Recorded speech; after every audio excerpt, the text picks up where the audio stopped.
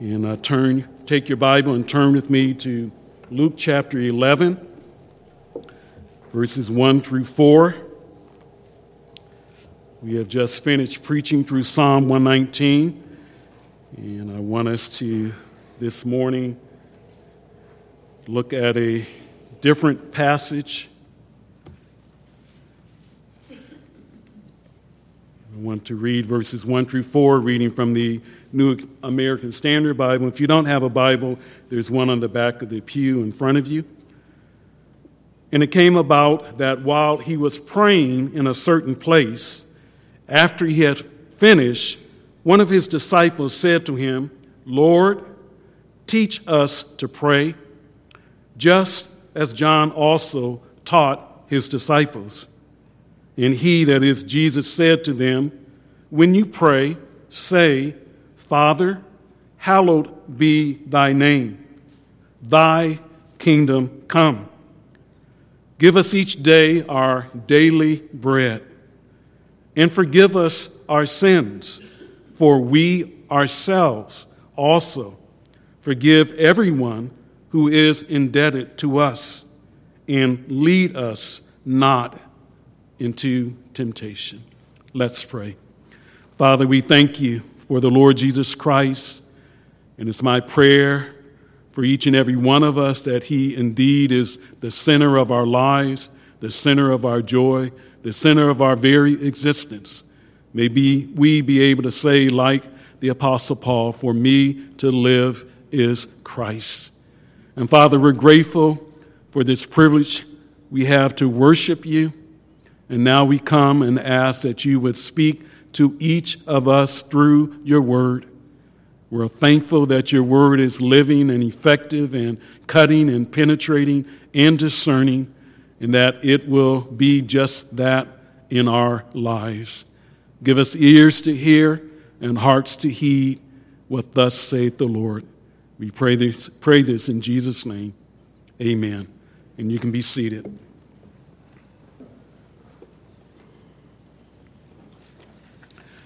How's your prayer life? Prayer is one of the greatest privileges that the believer possesses.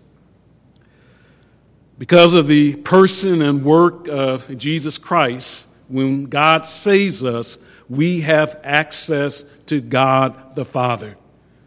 It's as if Jesus himself ushers us into the presence of his Father. But we have more than just access to God. The Bible tells us we have the opportunity and the privilege to commune with God and to communicate with God. Paul informs us that we are to make our requests known to God. Peter says that we are to cast all our cares upon God because he cares for us. James says that the effective prayer of a righteous man accomplishes much. And John the Apostle says that we have this confidence before God, that if we ask anything according to his will, he hears us. What a marvelous and magnificent privilege we have to pray to God. All of us fall short in our prayer life. All of us. Doesn't matter if we're talking about individual prayer or corporate prayer. We fall short. And personally, I've never ever met a person who has said to me, "You know what? I don't fall short when it comes to praying without ceasing." All of us know and realize that we need to improve and grow in crying out to God in prayer. In essence, we all need to take master classes. I'm not talking about the online ones that you'll find on the computer, but I'm talking about classes taught by those who speak about prayer in the Word of God. For the next few Sundays, I want to talk about prayer. so that we can improve in our prayer life, so that we can grow and have the kind of prayer lives that honor and please God.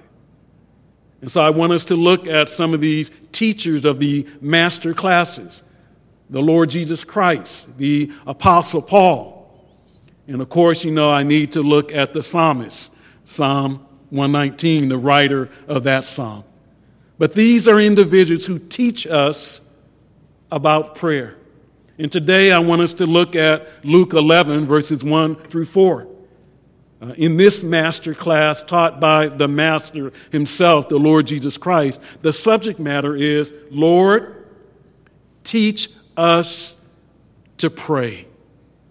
Lord, teach us to pray. The Lord wants to encourage you. He wants to encourage me to enhance our prayer life, to grow in this area of crying out to God. He doesn't want us to be disappointed. He's not trying to berate anyone, but the Lord wants us to be people of prayer, and he wants us to have a vital prayer life. We all know that we are to pray, but we need encouragement at times. And our text today does exactly that. As we come to it, we'll see that our Lord Jesus Christ teaches 3 lessons about prayer in our text. Jesus teaches that prayer addresses God as Father. That's very simple. That's very direct. But prayer is to God. But not just to God, but God who is Father. And for us to appreciate this idea, we need to set the framework of the words that are in our text. We're in the Gospel of Luke, obviously. In Luke chapter 9, verse 51, Jesus Christ has resolutely set his face to go to Jerusalem.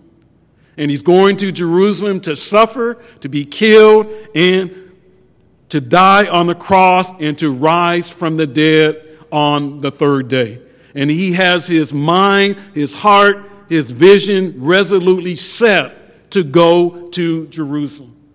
And as he goes to Jerusalem, it's going to take a while. We're in Luke chapter 11. It's not until Luke 19 that we will have the triumphal entry, what we celebrate on Palm Sunday. But as the Lord is faced and directed to go to Jerusalem, the last thing that we read about before our text is his encounter with 2 sisters, with Mary and Martha. In Mark chapter 10, verses 38 through 42, where Jesus teaches about when busy is not best. You remember Martha was busy, but it was not best. She had neglected what was best. And what was the best? To sit at the feet of Jesus and to learn from him. Busy is not best when it causes me to not learn from the Lord Jesus Christ and not sit at his feet. And so the Lord pointed that out to Martha. He commended her for the things that she was doing, but basically said, Martha, you have not chosen the best thing. You have not chosen to sit at my feet and to enjoy my presence and to learn from me. And the very next event is our text. Our text doesn't tell us about where Jesus is. Doesn't tell us what time of day it is. It just records this situation when Jesus is praying. He's praying, according to Luke 11, verse 1. And that shouldn't shock any of us. If you know anything about the Lord Jesus Christ, he believed in prayer. He was dependent upon his Father. And there were times that he prayed all night long. And Luke stresses in this gospel Jesus praying repeatedly. The first time he mentions it is in Luke 3 when Jesus gets baptized. Matthew doesn't tell us this. Mark doesn't tell us this. But Luke tells us that after Jesus got baptized, he was praying. And while he was praying, the Spirit of God came down upon him in the form of a dove, and the Father said from heaven, he is my beloved son. You are my beloved son. There were times when Jesus would get away from the people, get away from his disciples, and would pray in the wilderness. He believed in prayer. He practiced prayer. So it doesn't shock us when we come to this verse that Jesus is praying. Where is he praying? We don't know. It just says in a certain place. We don't know the locale, but he's praying.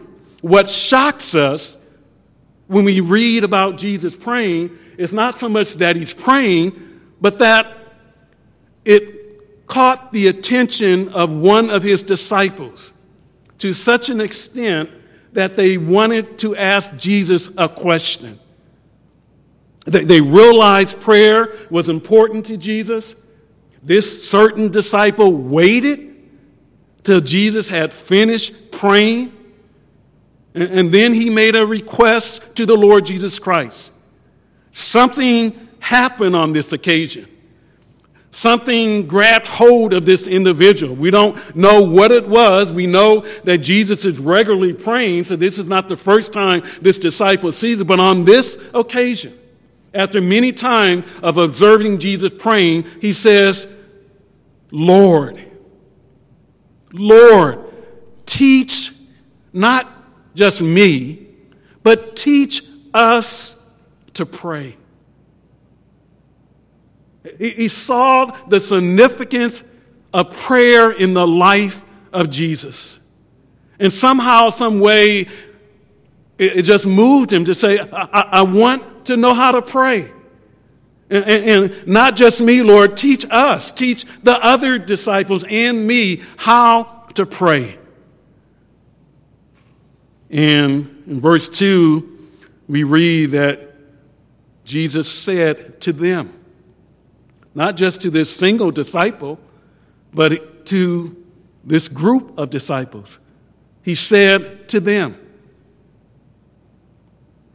And basically what he said to them is what we call the Lord's Prayer.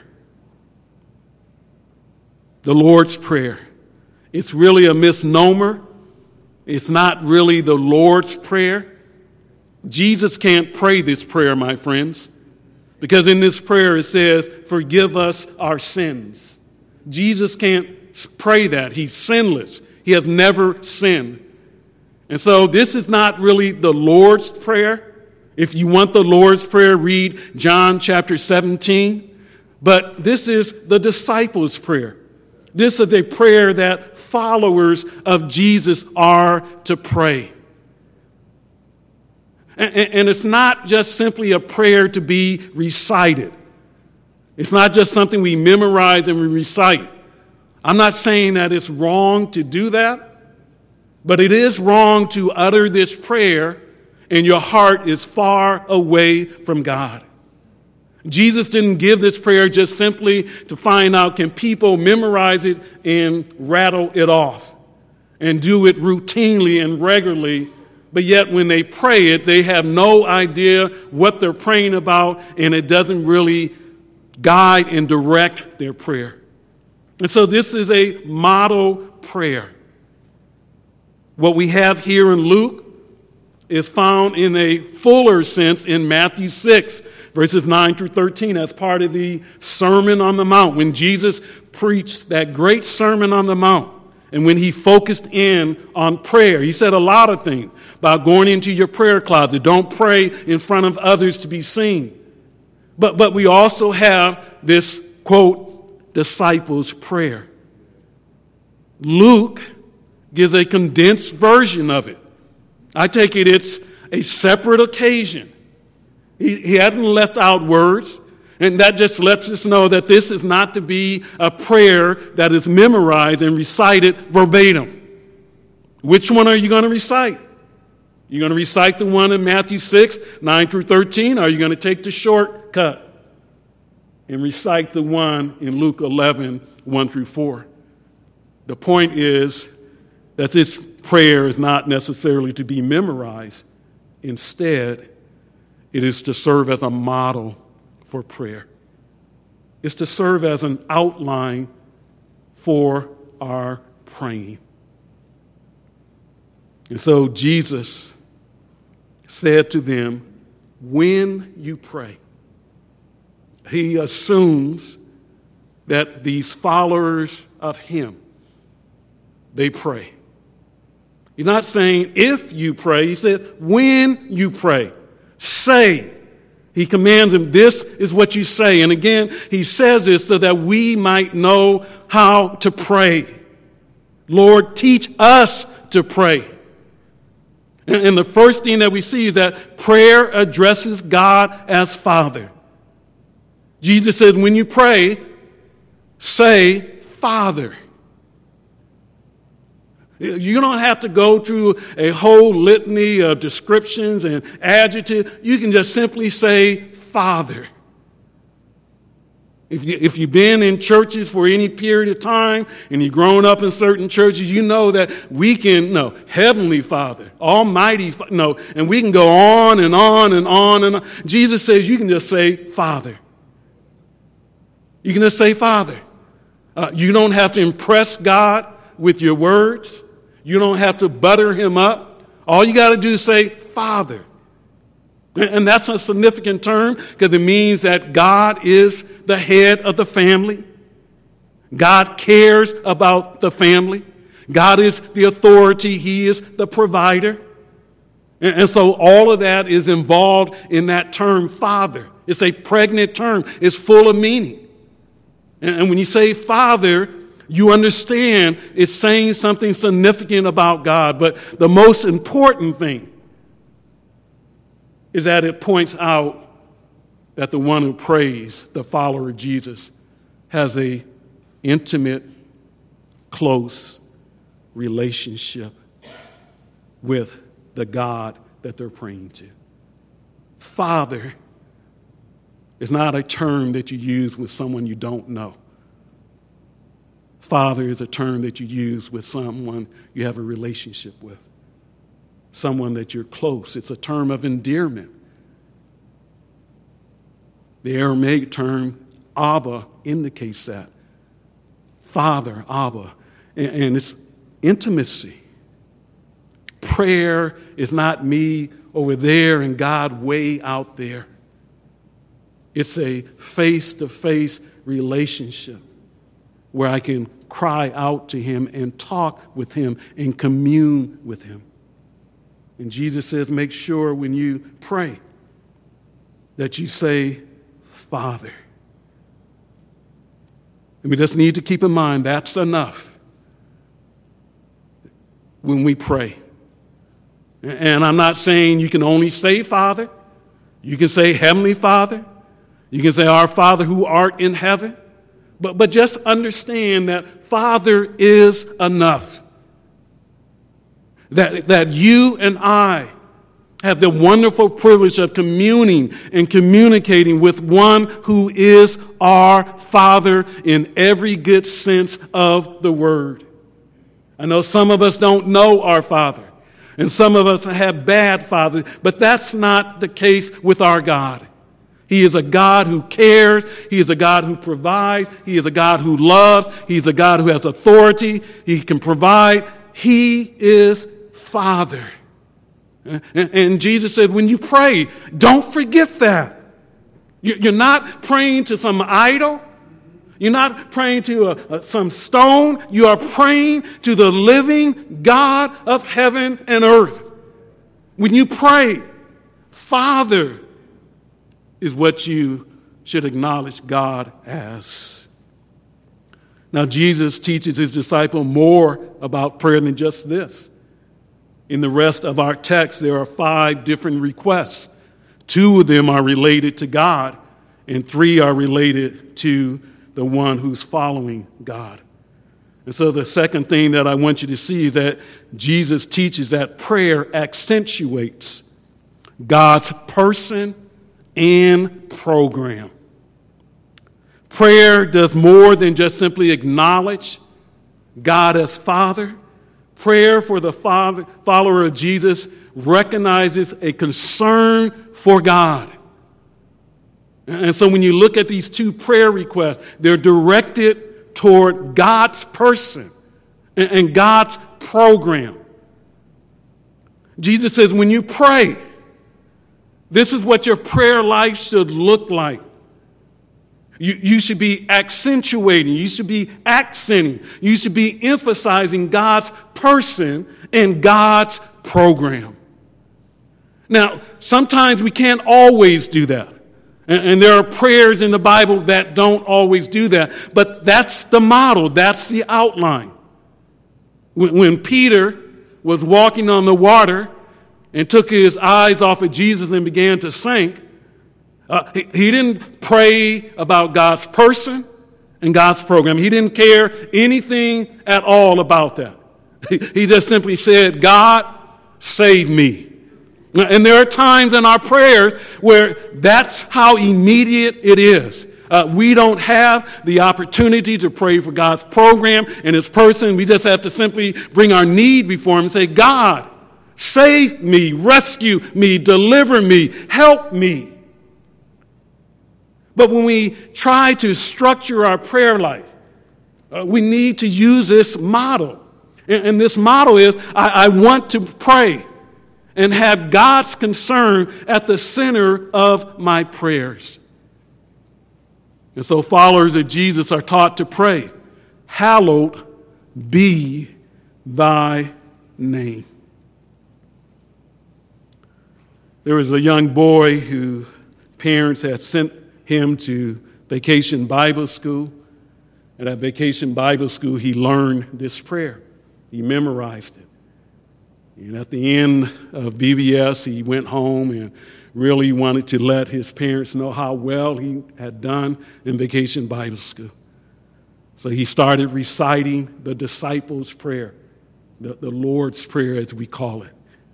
And when he got to this section, hallowed be thy name, he said, herald be your name.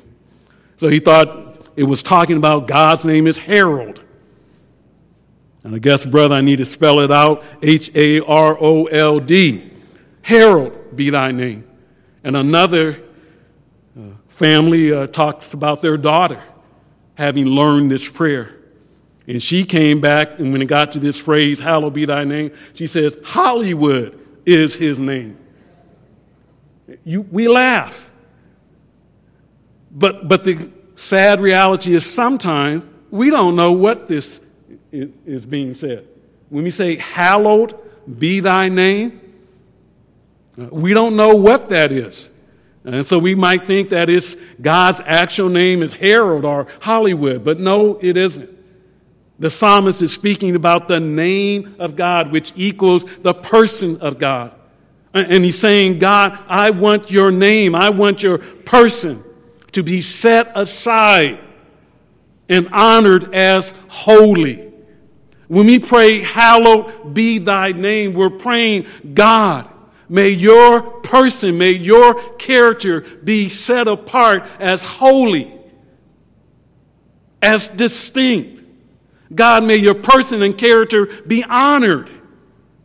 The opposite of this is when something is profaned, desecrated, violated. You do realize that in our country,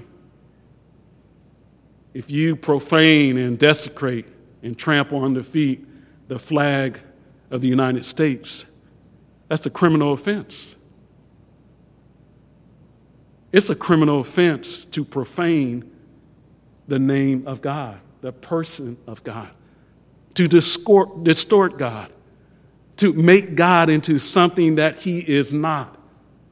One of the things that ought to be true in our prayer life, that we are praying that God would be honored, that his name would be sanctified, that his name would be set apart, that his character, his person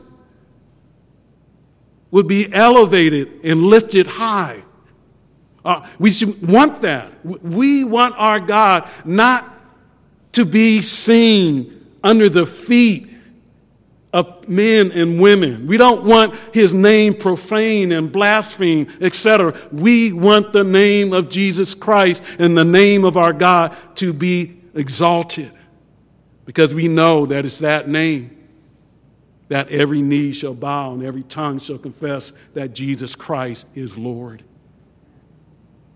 Followers of Jesus are taught to pray, hallowed be thy name. Followers of Jesus are also taught, thy kingdom come. And that speaks of the reign and the rule of God. God is king. And when Jesus came into this world, he talked about the kingdom of God being near. And I take the position that the kingdom of God didn't come on earth in the literal sense because they rejected the king, Jesus Christ. But one day the king is going to come back to earth. And when he comes back to earth, he's going to set up his kingdom on earth, and he will reign, he will rule for 1,000 years, literally on earth.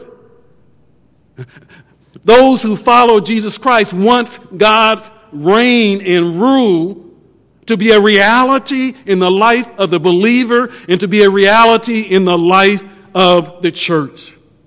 If God's rule and reign doesn't manifest itself anywhere else, it ought to manifest itself in my heart. It ought to be evident that Christ is reigning and ruling in my life, that I am bowing my knee to God and that I'm following him. And it ought to be true in our church. We should want the reign and the rule of God in our church. That's why we preach the Bible and teach the Bible, because we believe that we need to obey the Bible and be in submission to the Word of God. We want God's kingdom to come. And until it comes, we want to see it ruling and reigning in our lives and in the life of the church. So Jesus teaches his disciple that prayer concerns itself with the person and program of God. But he further teaches them by means of these last three requests that are in verses 3 and 4, that prayer also focuses on the needs of the disciple. And so the third thing that I want you to see, the last thing, is that prayer asks God, and I've changed the outline a little bit, but prayer asks God to meet personal needs. Originally, I had human needs, but I think it's better to say that prayer asks God to meet personal needs. Yes, prayer is concerned with God. It focuses on God's person and God's program. But we should never, ever think that it is sinful, that it is wrong, that prayer should address the needs, our personal needs. James, in chapter 4, verses 2 through 3, when he talks about prayer, he says to his readers, you have not because you ask not. And then he follows that up and says, some of you do ask, but you ask with wrong motives. So that's why you don't receive. But it's nothing wrong with praying for our needs, our personal needs. There was a young lady who used to always cry out to God and say, God, give me a husband. She prayed for a husband over and over and over again. She got convicted. She thought maybe this is wrong. And I'm not saying whether it is or not. I'm just telling you the story. So she decided to change her prayer. She said, God, give my parents a good son-in-law. You know, some of you are slow, you're sleeping, so hopefully you'll catch up and get that. If not, listen to the audio. Prayer for personal needs. Ask God to give us our daily bread. Did you hear that? Prayer for personal needs. Ask God to give us each day our daily bread. The term bread, as used in verse 3, is a reference to food. Okay, it's not just talking literally about food, and it's definitely not talking about the bread, meaning the Word of God. It's not talking about the bread of life, Jesus Christ. It's not talking about the bread that's part of the elements of the communion service. No need to spiritualize this. This is physical bread, and it refers to food.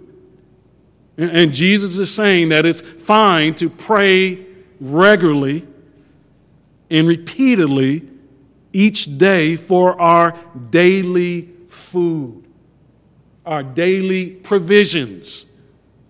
Jesus realized that those that he was giving this prayer to lived in a society where they didn't have an abundance of things. And so they were dependent upon him. They were dependent upon God to meet their needs. And Jesus says you can cry out to God, you can pray to God and say, God, give me my daily bread. Do that each day. It's not a one-time prayer. It's not a prayer that you pray on Monday and you don't have to pray it again for the next month. This is kind of like the reminder when God provided the nation of Israel manna from heaven. He taught them a valuable lesson.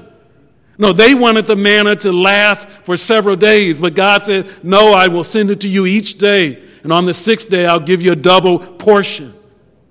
And God wants us to depend upon him not once in a while, not periodically. God wants us to live a life of dependence. Now, I realize we live in a different culture. Some of us got refrigerators with freezers. Then we got separate freezers. We got all kind of food. And so we, in a sense, think we don't need to depend upon God. But at least we need to bow the knee and say, God, thank you for meeting my daily needs and my daily provisions.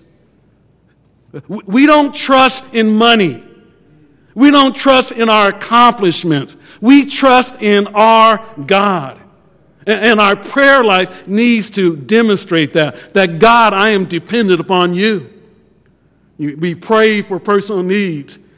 The prayer for personal needs asks God to forgive us our sins. To forgive us our sins. And this prayer is made and given in light of the reality of sin. The ugliness, the vileness of sin. It recognizes that sin is harmful. It hurts. It's not innocent. It's not to be taken lightly. Sin needs to be dealt with. We need to be saying to God, God, forgive us our sins. And some of you might be saying, Pastor Paul, I've heard you say over and over again that when we become a believer in Jesus Christ, all of our sins, past, present, and future, have been forgiven. And judicially, they have been forgiven. There is no sin as a Christian that has not been forgiven. All of your past sins, your present sins, and your future sins have been forgiven. And there will be nothing that separates you from the love of Christ, the salvation that is ours in Jesus Christ. But experientially, sin devastates, sin hurts, sin harms. And you can't just live your life with sin in it and think that you don't need to do anything with it.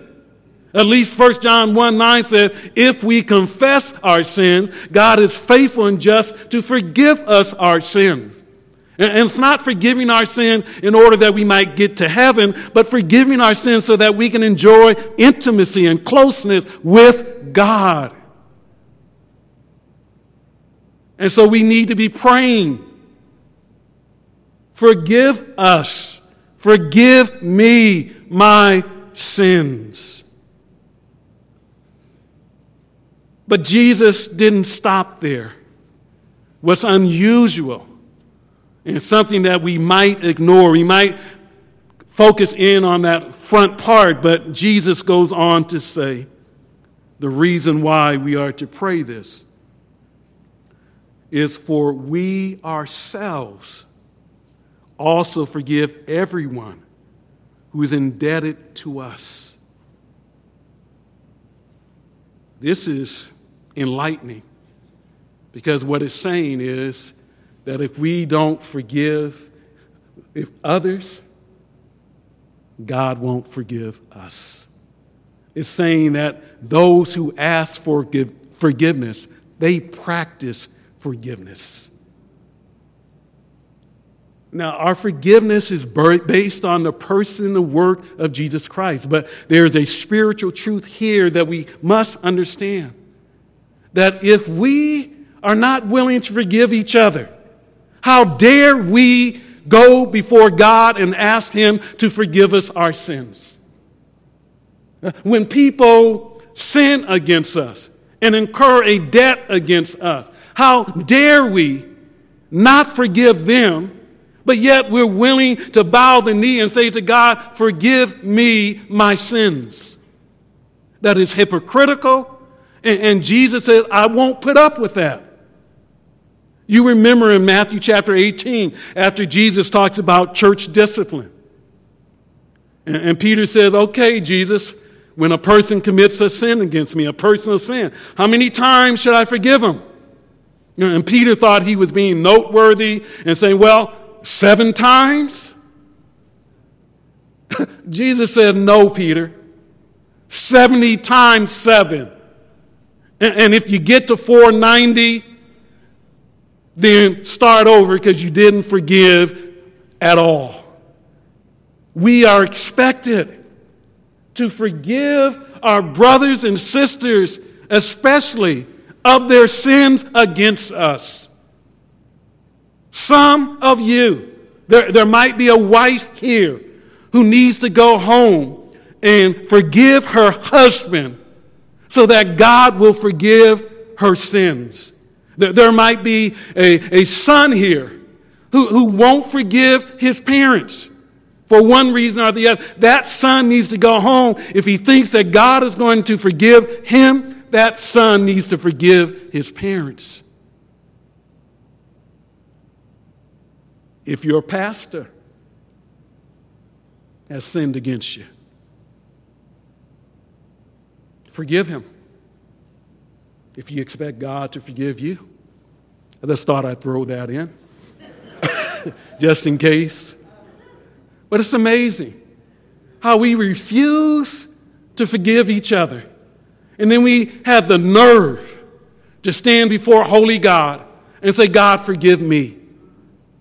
We refuse to forgive the lesser sin, but we want God to forgive our greater sin. And Jesus, he gave that parable to Peter about the man who owed his master a huge debt. And the master forgave him. And then the servant turned around to his fellow servant, and they owed him some things, small amount, puny amounts. And this servant who had been forgiven a huge debt was not willing to forgive his 2 fellow servants who owed him a small debt.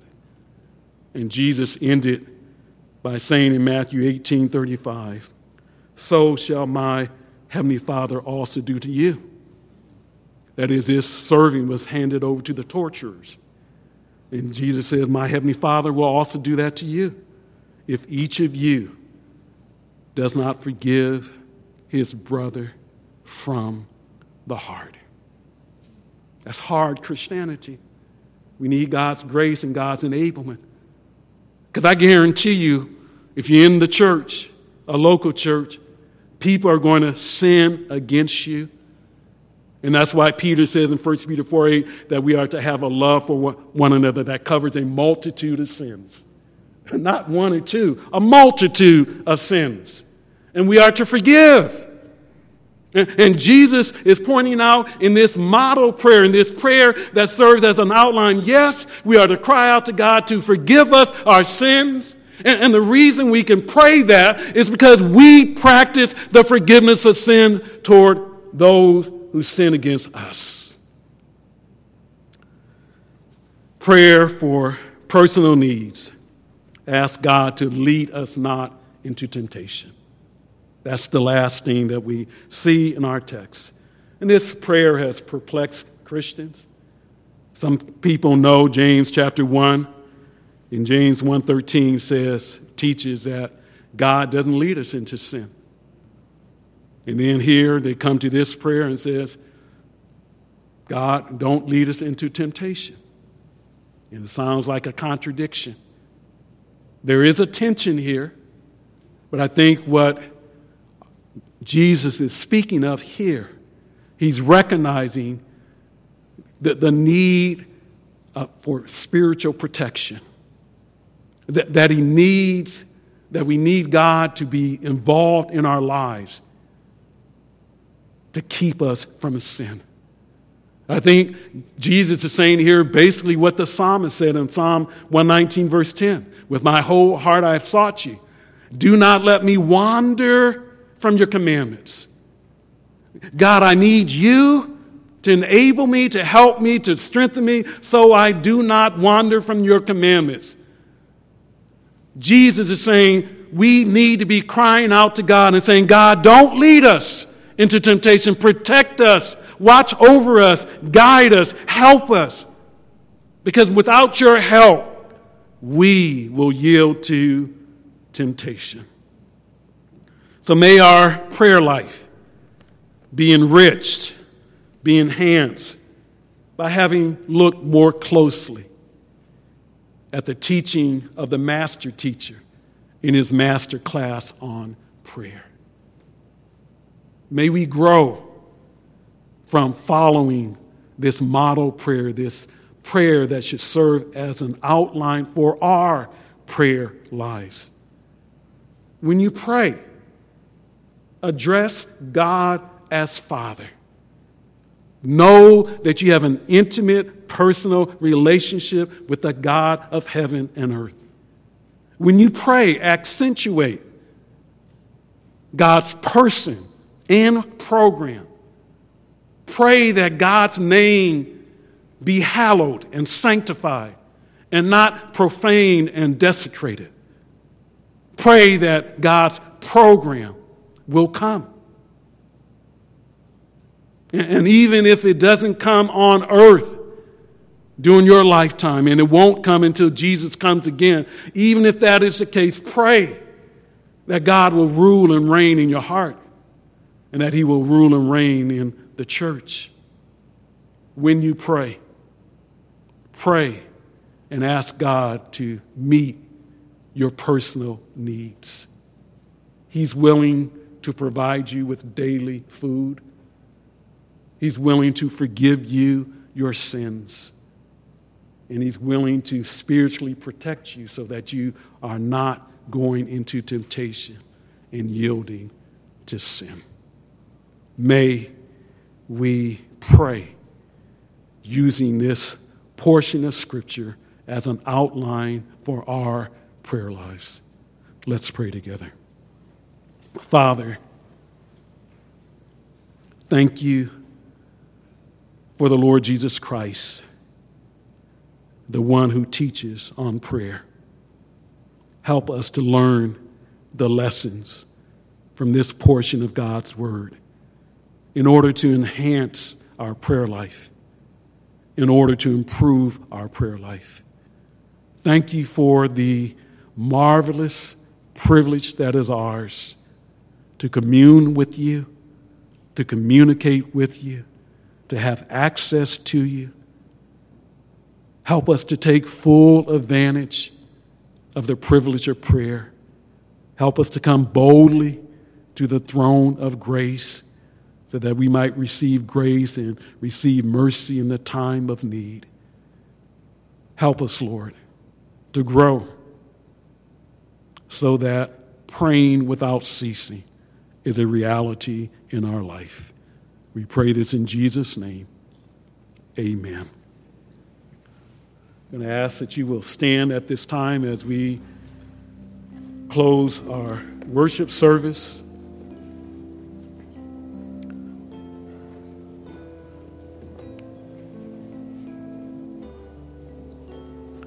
Jesus said one of the things that Christians, followers of Jesus, are to be praying is forgive us our sins. It's very possible that there are individuals here who have not repented of their sins and put their faith in Jesus Christ for the forgiveness of sins. And if that's the case, I would encourage you to hear the gospel and to believe the gospel and to respond to it. If you want to know more about the gospel, about who Jesus is and what he did on the cross for your sins, then I would encourage you after the service to just come forward and one of the deacons or deaconesses will talk to you. I trust that each and every one of you are genuine followers of Jesus Christ and that you will take full advantage of prayer.